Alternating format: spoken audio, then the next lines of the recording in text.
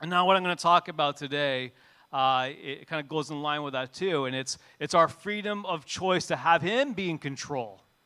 And it really continues on from what it means to be made in the image of God, and also the free choices that we are able to make as His image bearers. And we can all remember the fantastic illustration that Pastor John gave us last week, right, with the cup. And we have the choice of whether we're going to let Him fill us up by holding the cup up like this, or whether we're going to instead we're going to tip it upside down like this, and let ourselves, instead of be not focused, we're going to be focused on the world. I love the illustration because when the cup was upside down, it was focused on the world below, right? And the problem is, too, when it's faced this way, there's a little bit of a gravity thing, too. When you're facing downwards, you're letting the world fill you up as well, too. You're not letting Him fill you up, you're letting the world fill you up, right? That's a very important point because the open part of the cup actually represents our will. It represents our will. And, it represents our choice of what we're seeking. Are we seeking to have God in us, or are we seeking to have the world fill us? And that is the choice that we have. And that's why I called this the sermon. I said, just make a choice already. That's the title of my sermon today. And I actually came to it because it's something that I actually said to my kids, of course. I don't know if any of you have experienced this before, but having kids, when you're at a drive-thru at a restaurant, you're there, you're waiting a long time sometimes, the lineups are quite long, but during that whole time, the kids will not decide what they want from the drive-thru. They're talking about absolutely everything else except for what they want to order at the drive-thru. And you're inching closer and closer, and you're hoping that choice is going to be made, right? You've got time, you have time to get there, but at the very last second, you're, hello, could I make your order, please? And they're like, yeah, you don't know what they want yet, so you're there having an argument with your kids about what they're going to order while this poor person is waiting on their headset trying to figure out what you want to order. And it's like, just make a choice already. Just make a choice, right? Just make a choice already. And when I'm thinking of free will, I'm thinking sometimes, is that what God is thinking about us sometimes? He's there waiting. He's like, man, just make a choice already. Make a choice for me. Just make a choice already. And the problem is not that we haven't been given a choice. Ultimately, we can do whatever we want, right? We can do whatever we want. The problem is that what we choose is always driven by our desires. It's always driven by what we want to do. Paul said in Romans 7:15, I love is why what I want to do, I do not do. It's a bit of a tongue twister. What I want to do, I do not do. Say that to the person next to you. What I want to do, I do not do.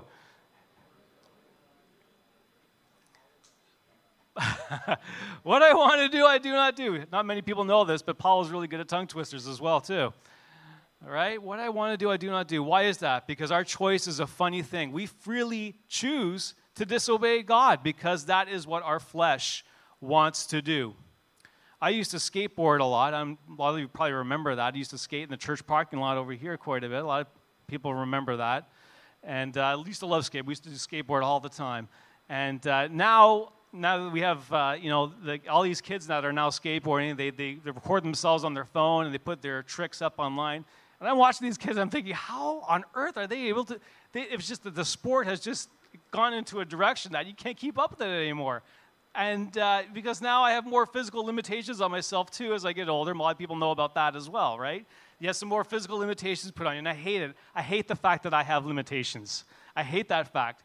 Physical limitations prevent me from doing certain physical activities, like skateboarding, like jumping down a 20-set stairs and handrail and all. I can't do that anymore because of the physical limitations that are on me at my age. Similarly, the spiritual limitations I was born with sometimes prevent me from obeying God. Limitations are limiting, right? Limitations, they limit you. We're free to choose all sorts of ways to disobey God. We are. And mankind has been very creative in coming up with ways to disobey God and His commands. Just look outside the world, you'll see it. Watch the news, you'll see it. Mankind has come up with a lot of ways that he can disobey God. And here's the thing, we cannot choose to obey God without actually having our desires transformed as well. And no matter how hard we try, we have no power in and of ourselves to do this on our own. We don't. Man, why do I do the things I do not want to do? Right? Well, Lord, we just pray right now, Lord. We ask, Lord, that whatever it is that we want to do, that you will give us the power to do that. You will transform our desires. That is our desire this morning. We want you to accomplish that in us this morning. Amen? Amen. Let's do it. So my text today is from Romans 8 and 5 through 8. There we go. Nope. There we go. Romans 8, 5 through 8. Those who live according to the flesh have their minds set on what the flesh desires. But those who live in accordance with the Spirit have their minds set on what the Spirit desires. The mind governed by the flesh is death, but the mind governed by the Spirit is life and peace. Remember that one. Guided by the Spirit is life and peace. The mind governed by the flesh is hostile to God. It does not submit to God's law, nor can it do so. Those who are in the realm of the flesh cannot please God. So from the context of this scripture, it's clear that those who live according to the flesh are basically unbelievers. Okay, their wills are in bondage to sin, and so sin is all that they want to do. There's nobody that lives in the flesh that is saying, why do I do the things I don't want to do? They're saying, I want to do the things that I want to do, and that's what I'm going to do. That's what the flesh says. They cannot submit to God or his ways. Christians are the only people who have the free will to obey God, but they still have an old nature that pulls them in the other direction, right? We can say that, it's true. We still have the old nature in us because we are still made of flesh, we are still fleshly beings, and we can still be pulled in the other direction. And I mean, the thing that is that God does not punish people or does not even actually push people to reject him. He doesn't do that. He simply allows them to do the thing that they want to do, whatever their flesh desires. God doesn't coerce or convince people to accept him. That would not make us very free, would it, if he were to coerce us or try and push us to accept him. But God is in control, but humans are still allowed to make real choices. And this is the funny thing, this is the very interesting thing, that somehow God's control and human freedom, they're actually perfectly compatible. They're actually perfectly compatible. It's not a contradiction. It's hard to understand, but our free will and God's control are perfectly compatible. He's not forcing us to do anything. We still have free will, but he is still in control. Hard to understand, isn't it? But it is perfectly compatible. It's his perfect paradigm, his perfect way that he's created the world around us. That said, free will does not mean that mankind can do anything he wants to do. Our choices are also limited by our nature as well, too. They're limited by our design and the image of God that we are made in. For example, I can choose to fly to Hawaii because I'm tired of the winter. I can choose to do that. But what I can't do is I cannot go to the top of a building, jump up and flap my wings and fly south. I can't do that. That's not in my nature. It's not in my nature. I'm not one of the Canada geese that we see leaving right now, going to warmer places. Don't you hate that when you see the Canada geese flying south? I cannot stand that. It's like, come back here, you traitors. You suffer through this with us. Canada geese. No, it's not in my nature to flap my wings and fly away. I can't do that. You know what else is not in my nature? I'll tell you something else that's not in my nature. I can't choose to make myself righteous. I can't do it on my own. It's not in my nature to be righteous. I am born in sin, shapen in iniquity. So my free will has the constraint of the nature that I am born with. That is why the things I want to do, I do not do. Unfortunately, my nature, though, it's still not a good excuse. It's not an excuse I can use. We're still accountable to our nature. And the Bible is clear that we not only have the ability to choose, we also have the responsibility to choose wisely as well. And how do we choose? Well, the New Testament, you're going to read over and over again in the New Testament what Jesus says, what the apostles say. What do they always say to people, to sinners? They're always commanded to repent and to believe. They're continually commanded to do that. Repent and believe. And here's the thing. Every call to repent is a call to choose. Every call to believe is a call to choose. And the choice is, are we going to live according to the Spirit, or are we going to live according to the flesh? Are we going to be governed by the flesh, or are we going to be governed by the Spirit? What is our mindset on? Is our mind set on the things of the flesh or on the things of the Spirit? That is what we need to look at. And the time is now. We have to make a choice. We have to make a choice.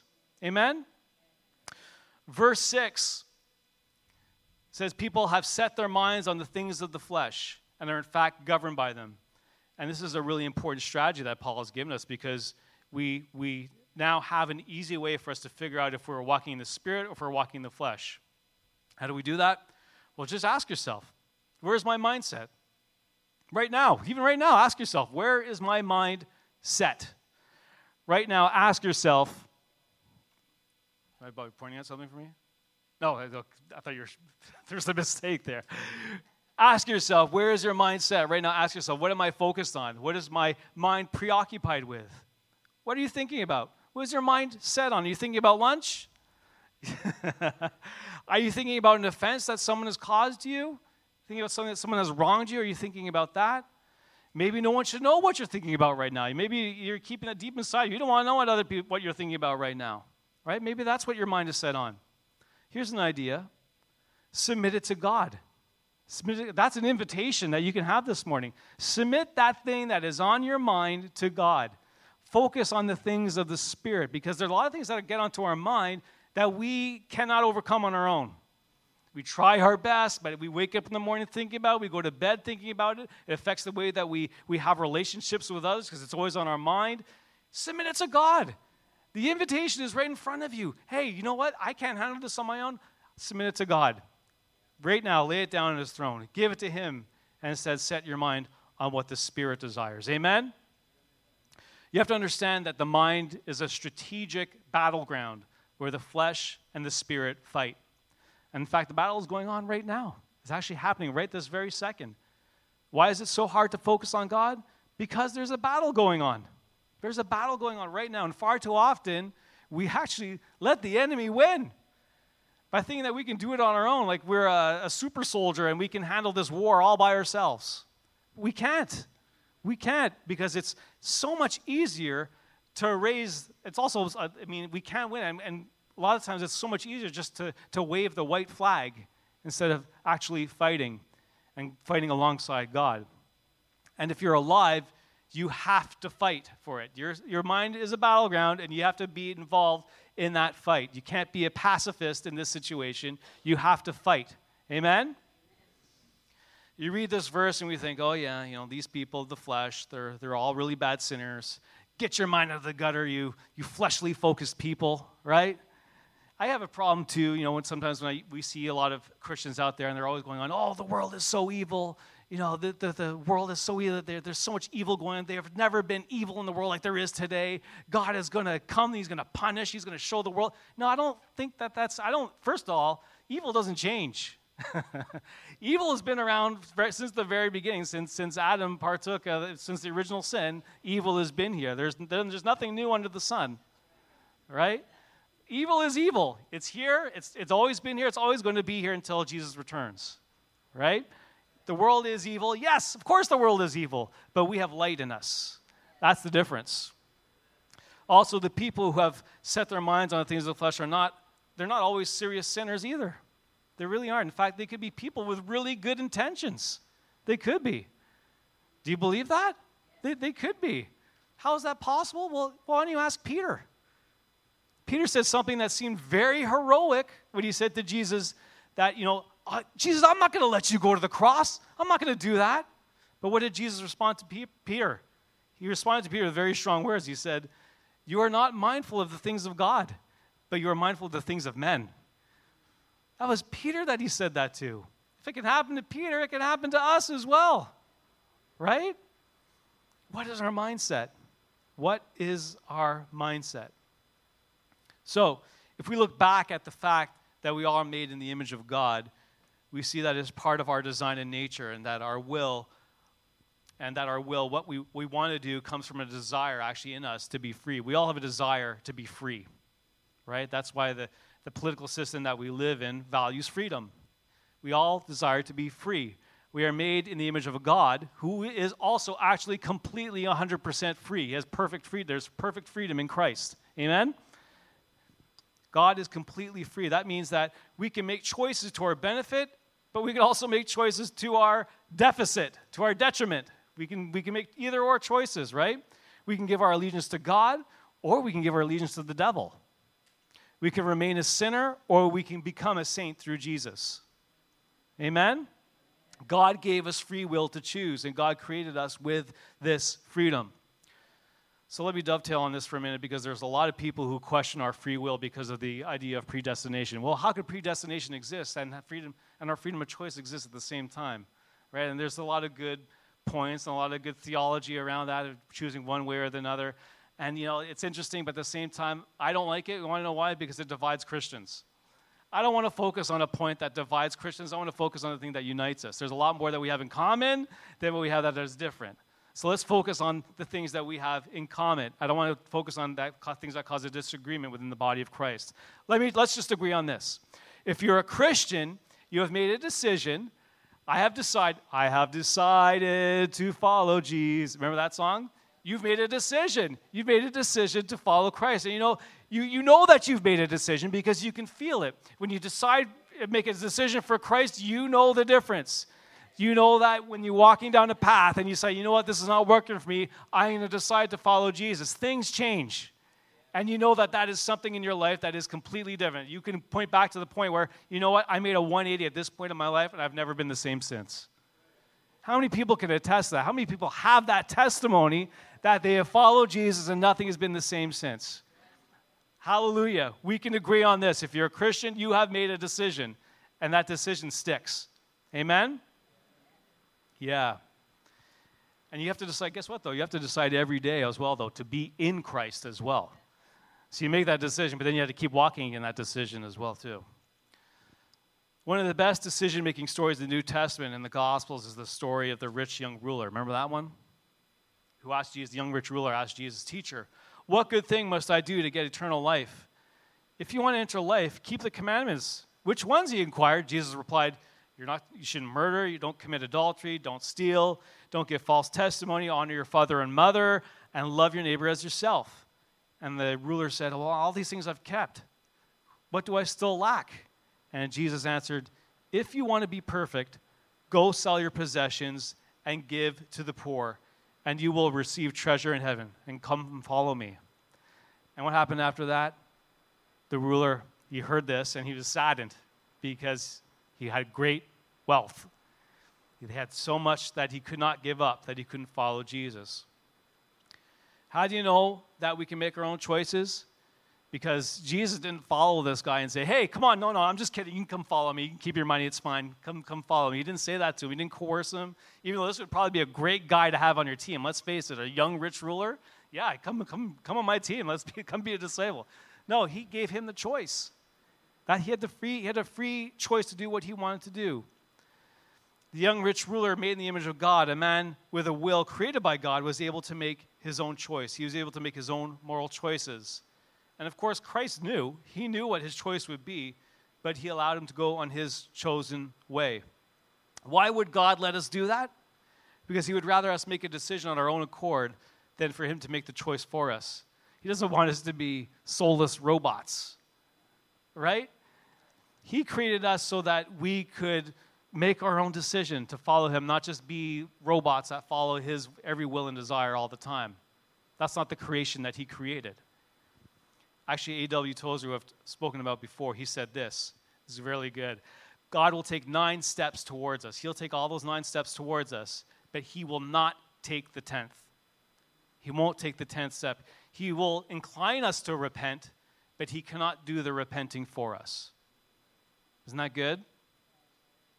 God cannot force us to repent because that would go against the nature that he made in us, in his image. And think of it this way, where there is no freedom of choice, there actually can't be sin or righteousness. There has to be choice in order for those two concepts to even exist, because they are both choices that we make. Right? Let me give you a good example of that. Even the devil made a choice. The devil made a choice. Lucifer became Satan when he made a deliberate choice, and he said, "I will ascend above the heights of the clouds. I will be like the Most High." That was a choice that the devil made. He made a choice against light, and both He had both the knowledge and the will to make that choice. They were present in his defiance against God. He pursued his will and not God's. But here's the best part. On the other side of that, however, is the good and perfect side. We see a perfect choice being made. Christ revealed his holiness when he cried in his agony, "Not my will, but yours be done." The Son of God said that, "Not my will, not my flesh will, Lord, but you, my Father, your will be done." Jesus made a deliberate choice, knowing full well of the consequences, knowing the pain that he would face on the cross. And make no mistake that there were two wills in conflict when Jesus made this choice. There was the will within Jesus' humanity, because he was man. He was fully man. He was the most man that any man could be. He was a man. So there was the will of the man in Jesus. And then there was the will within Jesus' identity as God. So those two wills were battling each other. But thank you, Jesus. He made the choice. He made the higher choice. He submitted to God's will, no matter that no man should perish. That's the choice that he made. The higher will prevailed. And what an example that is for us to follow. When you compare the choice that Jesus made with the choice that Satan made, we see the difference between saint and sinner. We see the difference between heaven and hell. We see the difference that choice can make. Amen? But wait a second. Does that mean that our freedom is taken away when we say, "Not my will, but yours be done"? Is that what happens? If I'm saying, not my will, but yours be done, am I just throwing away my choice by doing that? Actually, no, not at all. You're not doing that at all. In fact, we're releasing our flesh from the decision-making process. We are letting the image of God within us to have his way. We are admitting that we are not good enough, not wise enough to make every decision on our own. We're not good enough to do that. We are relinquishing our control to the one who is good, who is wise, who is love. And you know what? Doing this is the ultimate expression of our freedom of will. Our wills are ours, right? Our wills are ours. They're our individual wills. But our freedom lies in submitting our will to his. What a mystery that is. We actually find freedom by taking our will and submitting it to God. What a beautiful thing. Submitting our will to his. That is true freedom. Let me tell you something. This is something that I have done in every major decision that I've made in my life. Okay? I've submitted it to God. And I do it not saying, "No, Lord, just anoint me, let me know what right decision I need to make," all that. I don't do that. I actually carefully put the decision on the table and say, "Lord, I'm going to make a decision, but I'm giving it to you. This is your decision to make. And, even if I make a mistake, Lord, I just pray that you'll bless me regardless." Right? I'm submitting it to you. I want to make you part of this decision-making process. So I pray that you will go ahead of me, that this decision will be blessed, and that you will guide me in it. And guess what? Hey, it always works out. I'm pretty happy. I'm pretty good with every decision that I've made. I don't really have any regrets to speak of because I include him in the decision-making process. What a beautiful thing to do. Has anyone else had that experience as well too? It's really, what you're doing is that you're taking a burden that you have on you to make a decision. And it says in the Bible, "My yoke is easy, my burden is light." I want that. I want it to be light. I'm going to give this to you, Lord. I'm going to put this decision-making process in front of you. You bless it. Whether I do A or B, I just pray that you'll bless it. And you know what? He always does. Amen? And if you're in Christ, even more so, you're more likely to make the right decision. Amen? Yeah. The secret of being in Christ is not eliminating our will. No, it's putting your will in Christ. Putting your will in Christ. Do you want to be free? Freedom does not come from being masters of our own destinies. That's not what it comes from. It also doesn't come from an authoritative God making us follow his every will and desire. It comes from recognizing that we are free to make any choice we want, and with that choice, we choose every single time the perfect, blessed, eternal, faultless will of God. That is true freedom. Amen? Yeah. Mind's set on what the Spirit desires. Mind's governed by the Spirit, which brings life and peace. Awesome. I'm going to ask you to do one thing this morning, just to kind of make this more of a real thing, to put some feet to it. What was the point of this message? The point is that you're not in this alone. Your will, if you've got something on your mind right now that you're making a decision or there's something that's troubling you, you don't have to carry that burden. That's not, that you don't, your will is probably trying to tell you, I can solve this, I can fix this, I have the solution, I can do it. That's not the truth. The truth is you can just give it to God and he will take care of it. So I'm going to put a prayer out this morning. If you can all agree with me, we're going to stand and pray. If you have something that's on your mind this morning, if there's something that's been bugging you, that you went to bed thinking about, you woke up this morning thinking about, you were grumpy having your coffee thinking about it, you came in through the doors of the church still thinking about it, that is not something that God wants you to carry. He wants to be involved in that situation with you. So whether it's a decision, whether it's something that you're carrying, an offense, whatever it is, you can actually put it to the throne this morning. You can align your will to his, and he will take care of it. Amen? All right, let's all stand together. I'm going to ask the worship team to come up. We're going to pray through this morning. And you know what? I challenge you. Watch and see what happens. Maybe you've been carrying it for years. Maybe this is something that you've always had that's been on your heart for so long and you just can't get over it. And maybe you've tried to say you've been praying into it for years and maybe you're not seeing a whole lot change. But you know what? Today, lay it at his throne. Because when you do that, there's also a huge amount of peace that will come on you. And it's a peace that passes all understanding. I can guarantee you that. So watch that. When you pray about this, let's wait and see what happens. Let's wait. And you know what? If something happens, if something changes immediately, let us know. We'd love to celebrate with you because we're part of the family here. Amen? All right, let's close our eyes and let's pray. Thank you, Jesus, Lord. We thank you. We thank you for the gift of salvation, Lord. Lord, so often I say that, I want to do your will, but then I stubbornly cling to my own plans. And those plans sometimes run in the opposite direction to your purposes in my life.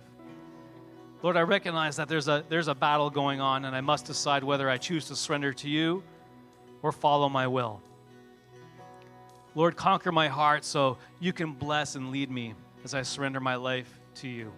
Fill me, Lord. Fill me with your Holy Spirit so that he can guide and teach me more about your will. I'm so relieved I don't have to trust in my own strengths, but I can instead lean hard. I can lean as much as I want to into your sufficiency. You will equip me for every good work and provide all I need to accomplish your will. Lord, we believe that. Your grace is so complete. You call, you provide, and you bless. It's all about you, Father. I can relax and simply respond in the power of the Holy Spirit. I'm so grateful for all that you provide for me in Christ. I submit my will to you. Submit your will to him right now in the name of Jesus. We submit our will to you. In Jesus' precious name, amen. Amen. We'll just sing this last song here together. Let the Lord, let him fill you with your Holy Spirit so that you can be in peace about whatever you've put at the throne this morning. Amen? Amen.